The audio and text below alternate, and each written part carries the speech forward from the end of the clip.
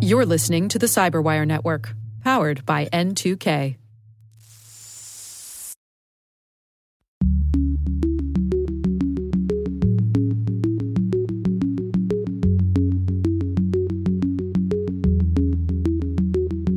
I think consumers should be wary and just proceed under the assumption that once the data is collected by that device, they probably won't have complete control over how that data is stored and used, and they should maybe prepare for that data to be breached or shared. Hello, everyone, and welcome to Caveat, the CyberWire's privacy, surveillance, law, and policy podcast. I'm Dave Bittner, and joining me is my co-host, Ben Yellen from the University of Maryland Center for Health and Homeland Security. Hello, Ben. Hello, Dave. On this week's show, Ben looks at a state tax on social media advertising. I've got the story of members of Congress working with the Biden administration on Section 230 reforms.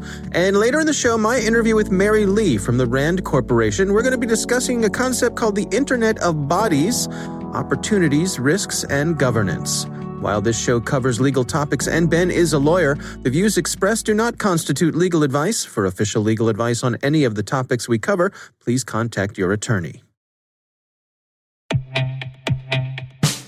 And now, a word from our sponsor, 6sense. 6sense provides award-winning cloud-based automated endpoint and vulnerability management solutions to streamline IT and security operations. With its advanced platform, businesses gain complete visibility and control over their infrastructure, reducing IT and security risks and optimizing operational efficiency. With 6sense, you'll get real-time alerts, risk-based vulnerability prioritization and remediations, and an intuitive automation and orchestration engine so you can focus on your core business goals, confident in the knowledge that your enterprise is secure, compliant, and running smoothly. To learn why enterprises choose 6sense, visit 6sense.com.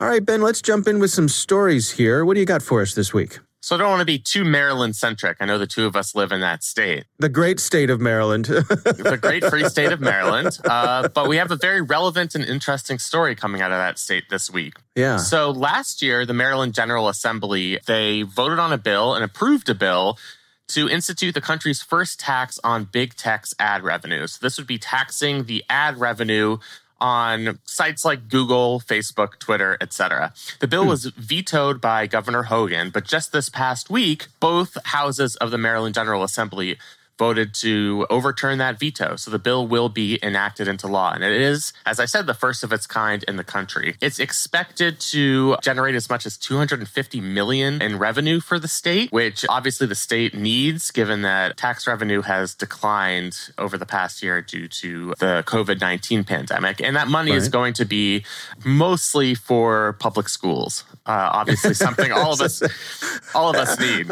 Yeah, I only laugh because isn't that what they always say? Right, yeah. This money will definitely not go into a slush fund. Right, exactly. The money will go to schools right up until the moment when we need it for something else. Exactly. I hate to be cynical, but I think it's justified. It's totally justified. There's always the proverbial lockbox where it's supposed to go to transportation, and then there's a rainy day and let's crack open that lockbox. But at least that's it. That's the intention of the money, and it would raise a lot of revenue. The way the tax works is it is progressive. So on smaller companies with lower annual profits or revenue, the tax is something like 2.5%. But for the really big guys, the ones that make over a certain threshold in profits per year, Google, Twitter, etc., that's going to be a 10% tax. So it's pretty hefty. As you can imagine, the lobbyists in Silicon Valley hired by these companies were not happy with this legislation. They certainly made their voices heard at the legislature and among the general public. I know you and I have probably heard ads on podcasts or on the radio or targeted at us online saying, this is a tax that's going to be passed on to the consumer. They'll talk to a small business owner who says, woe is me, I advertise on Google and they're going to pass this cost on to me. Yeah. What struck me about the pushback here is that, as these things often are, the ads are quite vague, Yes. and they've just been saying, a new tax during a pandemic. Like how could anyone consider such a thing? But they don't really say what it is or how it works, or it's just bad. At least be honest and say this is a tax on billion-dollar companies. Now, it is possible that because of this tax, these companies are going to raise the cost of advertising that they put on Maryland businesses, on small businesses. And as a result, maybe that cost will be passed down. I think there is some truth to that. But that effect, at least in my experience, is always exaggerated. Any sort of tax on large corporations, there's always the argument, or any policy that benefits working people, there's always an argument that, well, the tax is going to trickle down to the consumer. Sometimes it does, Right. but sometimes it doesn't. Right. Especially when this tax probably is a drop in the bucket for some of these big companies.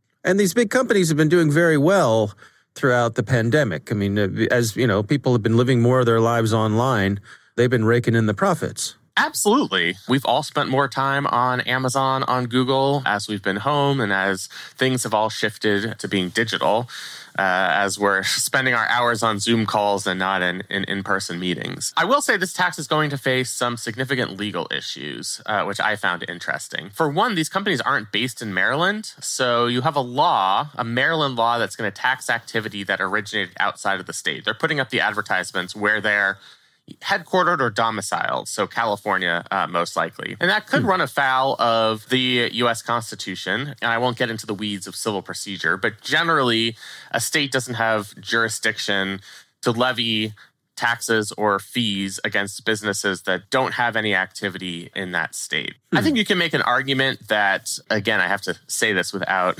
recalling my civil procedure class, that these companies are choosing to do business in Maryland and therefore perhaps willingly subjecting themselves to Maryland tax law. There's also a federal law that says taxes on digital goods or services have to apply to their equivalent physical products.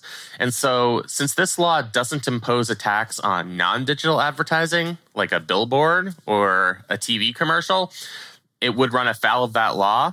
That potentially could be compelling. What the state has said is it's not the activity that is subject to the tax is the contract between the business buying the advertisement and the tech company, and that the tax applies to that contract, whether that contract is in electronic or written form. It's a stretch of an argument, but that might be enough to put the law on solid ground. So we're definitely going to see those lawsuits because there's a lot of widespread opposition among the business community to this piece of legislation. But I will say, as states start to look for sources of revenue, we're going to see more laws like this being proposed not just in bluer states, but in red states like Indiana as a source of revenue. And it has been done successfully in Europe. So it's just a new revenue model for states to take advantage of the massive profits of these online behemoths doing business within a state. So what happens next? I mean, they override the veto here. This becomes a law. The lawsuits come. Does that put everything on hold while those lawsuits make their way through? Not necessarily. So the tax could still come into existence unless there is a preliminary injunction. So if a court decides that this tax going into being would cause irreparable harm, then the court could issue a preliminary injunction, which means the law is put on hold until they can have a more formal process. That's always a possibility. I'm not sure that this tax would rise to that standard of an irreparable harm. I'm sure that's what Google and Amazon will argue in their briefs, that it would cause an irreparable harm to them. I think that would be a difficult case to make. It's possible that we don't see that preliminary injunction, the case goes through and it still loses, or the law still loses on the merits, that it is declared unconstitutional. And that would have potentially a ripple effect. So if it's a Maryland state law, that would be persuasive authority to other states, but not mandatory authority. As I expect, there are going to be a lot of federal cases on this because it implicates federal laws and the U.S. Constitution. And so, if this makes it through the federal court system, that potentially could be binding precedent on other states that are trying to enact these types of laws. So this will be one to watch. Lots of people will be keeping their eyes on how things go in Maryland. Absolutely. And if you're in Maryland and you are reading an article and see some digital advertising, you can take some comfort in the fact that these companies that are producing this advertising might be subject to a new tax, if that's the type of thing that gives you comfort. Right. Or it may get your dander up if it's the kind of thing that makes you mad. Yeah, exactly. Or if you're a small business owner and you're like, I just bought X amount in Google ads and I want to buy more, and now they're going to raise their prices by 10%. Right, yeah, right. That might so there's not an be emotional, so great. there's an emotional reaction here for everyone. Exactly. All right. Well, it's an interesting story, and we'll have a link to that story in our show notes. My story this week, this comes from the folks over at Reuters, written by Nandita Bose and Jarrett Renshaw. It's titled, Big Tech's Democratic Critics Discuss Ways to Strike Back with White House. So what they're getting at here is that primarily Democrats in Congress have been getting together with the White House on ways to come after big tech, including making social media companies accountable for disinformation, looking at reform or more with Section 230. Different people have different amounts of change they want to have come at here, but it's interesting to me that these conversations have started. New White House, new administration. Some of these people are going, not hesitating to push forward with their policy desires here, right, Ben?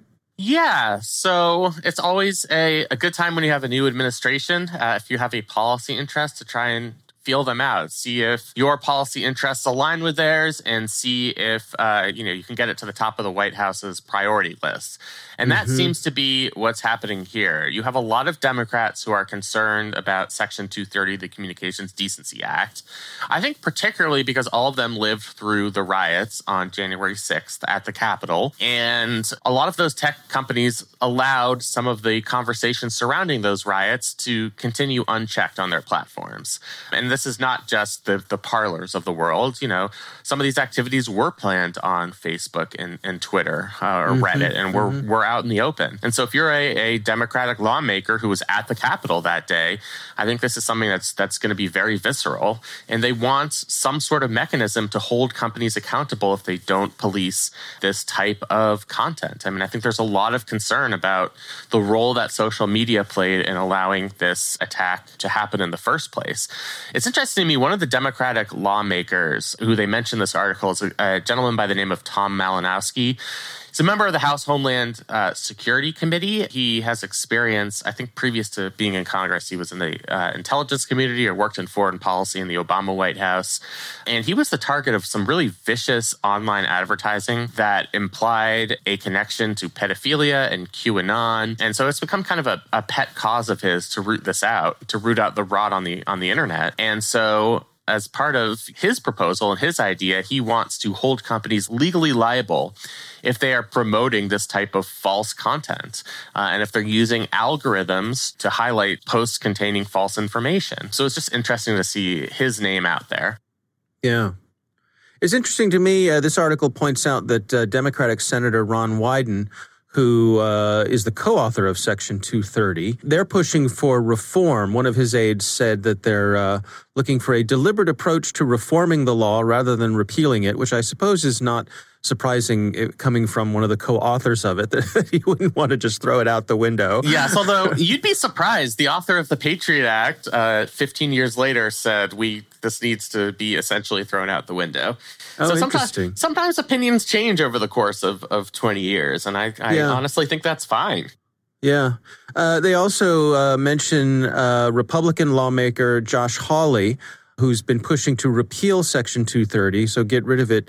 And they're coming. A lot of Republicans, Mr. Hawley's inclinations, have been accusing the tech companies of censoring the views of conservatives, it's interesting to me because I suspect that if you got rid of Section 230, that's going to lead to a lot more clamping down on what people say on these platforms. They get the opposite of what they're after I suspect. I have the same thought. I mean, they certainly more would be censored because these companies would be terrified about being held liable for actions that emanate from content being posted on their platform.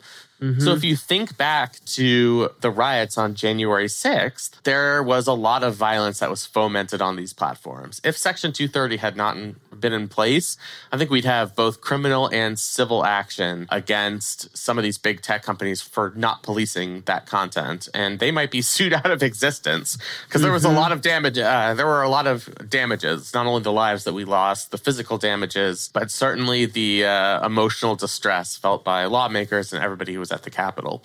So yeah, it always sort of confuses me that Section 230 is their target when we're talking about content that they think should not be policed as much. Right. Yeah, it is confusing to me. I mean, I do think the fact that you have opposition to 230 from both sides of the political aisle means maybe there's a sweet spot in there where you can find some compromise. And maybe, and I think we talked about this on last week's show, maybe there are some amendments you can make that limit its application. But because the reasoning behind each side's opposition to Section 230, because the reasoning is so different on the Republican side and the Democratic side, I'm not really sure there is common ground to be found here, but maybe I'll be proven wrong. No, it reminds me of, the old days with, but the not too distant past, I suppose, when people were talking about Obamacare, and you would often hear these people, throw around statements like, 70% of people don't like Obamacare. And I'm making up that number. But when you dig into it, you'd find that 30% thought it went too far and, 45% thought it didn't go far enough. So people were dissatisfied with it for completely opposite reasons. Yes. But when you combine those two together, you get this big number that sounds like it's not popular. It's a very common misperception people have about polling. I mean, I noticed this with polls of, the best example to me is Mitch McConnell, because he's always the most unpopular national politician. But that's because all Democrats hate him for being, a prominent Republican. But a lot of Republicans dislike him for not being conservative enough, not being loyal enough to President Trump, for example. So I think that's kind of the same issue here. The McConnell haters are probably not going to find a lot of common ground because they hate him for different reasons. And I think that's an analogy for Section 230 here. Right. The enemy of my enemy is my friend might not apply here. Not actually true in a lot of cases. Yeah. All right. Well, this article's from Reuters. It's titled "Big Tech's Democratic Critics Discuss Ways to Strike Back with the White House." We will have a link to that in the show notes. We would love to hear from you. If you have a question for us, you can call us and leave a message. It's 410-618-3720. You can also send us email to caveat@thecyberwire.com.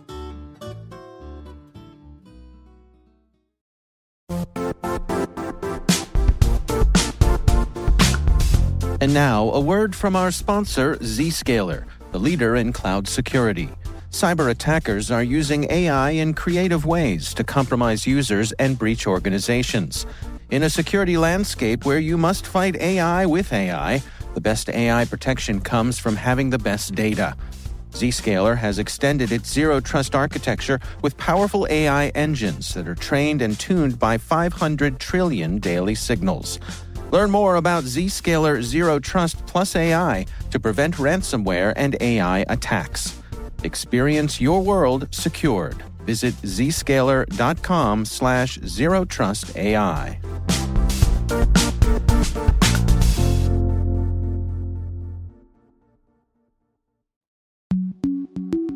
Ben, I recently had the pleasure of speaking with Mary Lee. She is a mathematician from the RAND Corporation. We discussed an interesting concept, the Internet of Bodies, the IoB. We talked about some of the opportunities and risks that could come with that. Here's my conversation with Mary Lee. We define the Internet of Bodies as an ecosystem of a network of certain internet-connected devices, along with the data and the software that they contain. So the devices we define as containing software or computing capabilities can communicate with an internet-connected device or network and satisfies one or both of the following. They either collect person-generated health or biometric data and can alter the human body's function. So basically, it's kind of a progression of the Internet of Things, which I think we're all aware of at this point by now. Everything's connecting to the internet, whether it's your car or your toaster, whatever it might be. And so now a lot of those kinds of devices are moving into or onto the body. And even if they're not always directly connected to the body, they might be evaluating or measuring something about your health or your biometric information. I see. Now, I think a lot of us are probably familiar with things like, the Apple Watch, and I have one of those, and it keeps an eye on my my heart rate, and I can have it do various tests. It also keeps a track if I've fallen down, and can do alerts, those sorts of things. I mean, it seems to me like that sort of falls in the center of what we're talking about here? Yes, exactly. So things like Apple Watches, Fitbits, all of those are considered part of the Internet of Bodies. And so that's a testament to sort of how popular these sort of devices have become at this point. And so what are the issues that you're all concerned with here? What are some of the things we need to be wary of? In our report, we go over what the risks are. We also go over the benefits, which I don't want to gloss over either, because I think there are a lot of benefits that we can take away from these kinds of devices. But the risks are things like cyber risks, national security risks potentially, ethical and data privacy risks. A lot of similar risks that you might see with Internet of Things, but I think these devices are arguably much more intimate than ever before and gathering much more intimate data than ever before. And so while some of the risks are the same as with IoT, the risks might be broadened a little bit because these are so close to you. Yeah. Now, I think there's a lot of sort of common misunderstanding out there as to what exactly falls under HIPAA and what does not when it comes to these sorts of devices, but I think also in general. How much of what happens with these devices is under the jurisdiction of HIPAA? That's a really good question. So HIPAA only applies for what are called covered entities. So that's like doctors and insurance companies. They can't talk about a person's personal medical issues. A lot of IoB devices, because they're actually consumer devices and not medical devices and not under the umbrella of these covered entities, there's no HIPAA regulation for a lot of IoB devices. Now, are a lot of these devices similar? You said consumer devices and not medical devices, and that strikes me as being, not unlike what we experience with supplements versus prescription medicines, or even over-the-counter medications, where it seems to me like, a lot of supplement makers, if they put the words on their package that says this is not intended to treat any disease, that gets them away from a lot of restrictions that they would otherwise have. Are we in a similar situation here with IoB devices, that if the manufacturers say, this is just a consumer device, it's for your own entertainment, we're not actually trying to track a disease or something, does that give them a lot more leeway with regulators? Yes, I think so. The difference is that with medical devices, those are regulated by the FDA. And, there's a very specific definition of what a medical device is and whether the FDA has jurisdiction over it. And so if the FDA doesn't regulate an IoB device, it's really just kind of a patchwork of other regulations that would cover the device. What is the regulatory environment right now when it comes to these sorts of devices? I mean, do we have adequate rules in place, or is this an area where the government is playing catch up with the rapid development and evolution of these sorts of things? So we think it's like a lot of other emerging technology where the tech is just advancing so much faster than the regulations can. In the US, across all 50 states, it can be very different according to what state you're in. There's no federal regulation that covers all of these devices. And is there any movement for something like that? Are we seeing any desire from the federal level for Congress are they taking a look at these sorts of things? I believe some people in Congress have introduced bills, but they haven't really gotten anywhere. Well, let's go through some of the recommendations that you all have made here. What are some of the things that you would like to see put into place? This is a really complex policy area, and the range of IoB devices and data is really vast. So there's not going to be a single policy that is going to be able to address all of the risks. But to address the risks to privacy, for example, Congress might consider establishing a federal data transparency and protection standard for the data that's collected by these devices, because as it stands, consumers have limited ability to sort of identify what is happening with this intimate data. So that would be a start. They could potentially model it after the European Union's General Data Protection Regulation or the California Consumer Privacy Act, looking at the lessons learned from both of those regulations and the consequences from those regulations, the successes and the failures, to think about the best way for IoB users to retain the rights over their personal information. Right. We've seen some stuff from Apple, for example, lately, where they've started putting some really, overt labels on software in the App Store that really lays out for you, this is what this app does, this is what it gathers, this is who it gets sent to. Is that sort of labeling a useful thing for consumers as well, to just, make sure that people know what they're getting into when they're using these devices? Yes, absolutely. I think so. And in a lot of ways, because the regulation isn't there yet, it's up to the consumer to make sure that they read and understand that information.